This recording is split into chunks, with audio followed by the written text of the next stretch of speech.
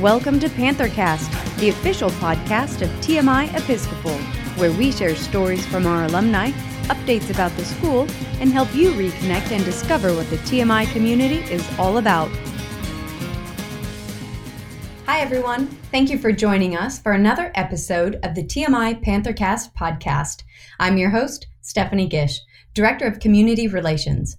Today, I'm pleased to bring you the audio from last week's annual holiday concert by the TMI Choir and Bands. I hope you enjoy our students' performances and replay this episode many times during the Christmas break. We'll be back after the new year with more great interviews from our faculty, staff, alumni, and head of school. Have a restful break and a joyous holiday season.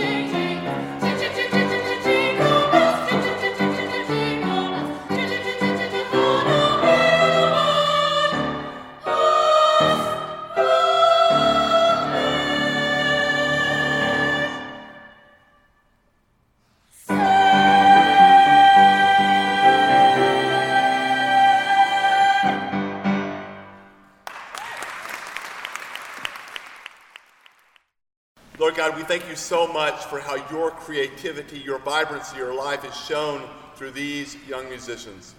We thank you for everyone who picks up an instrument, everyone who dares to sing.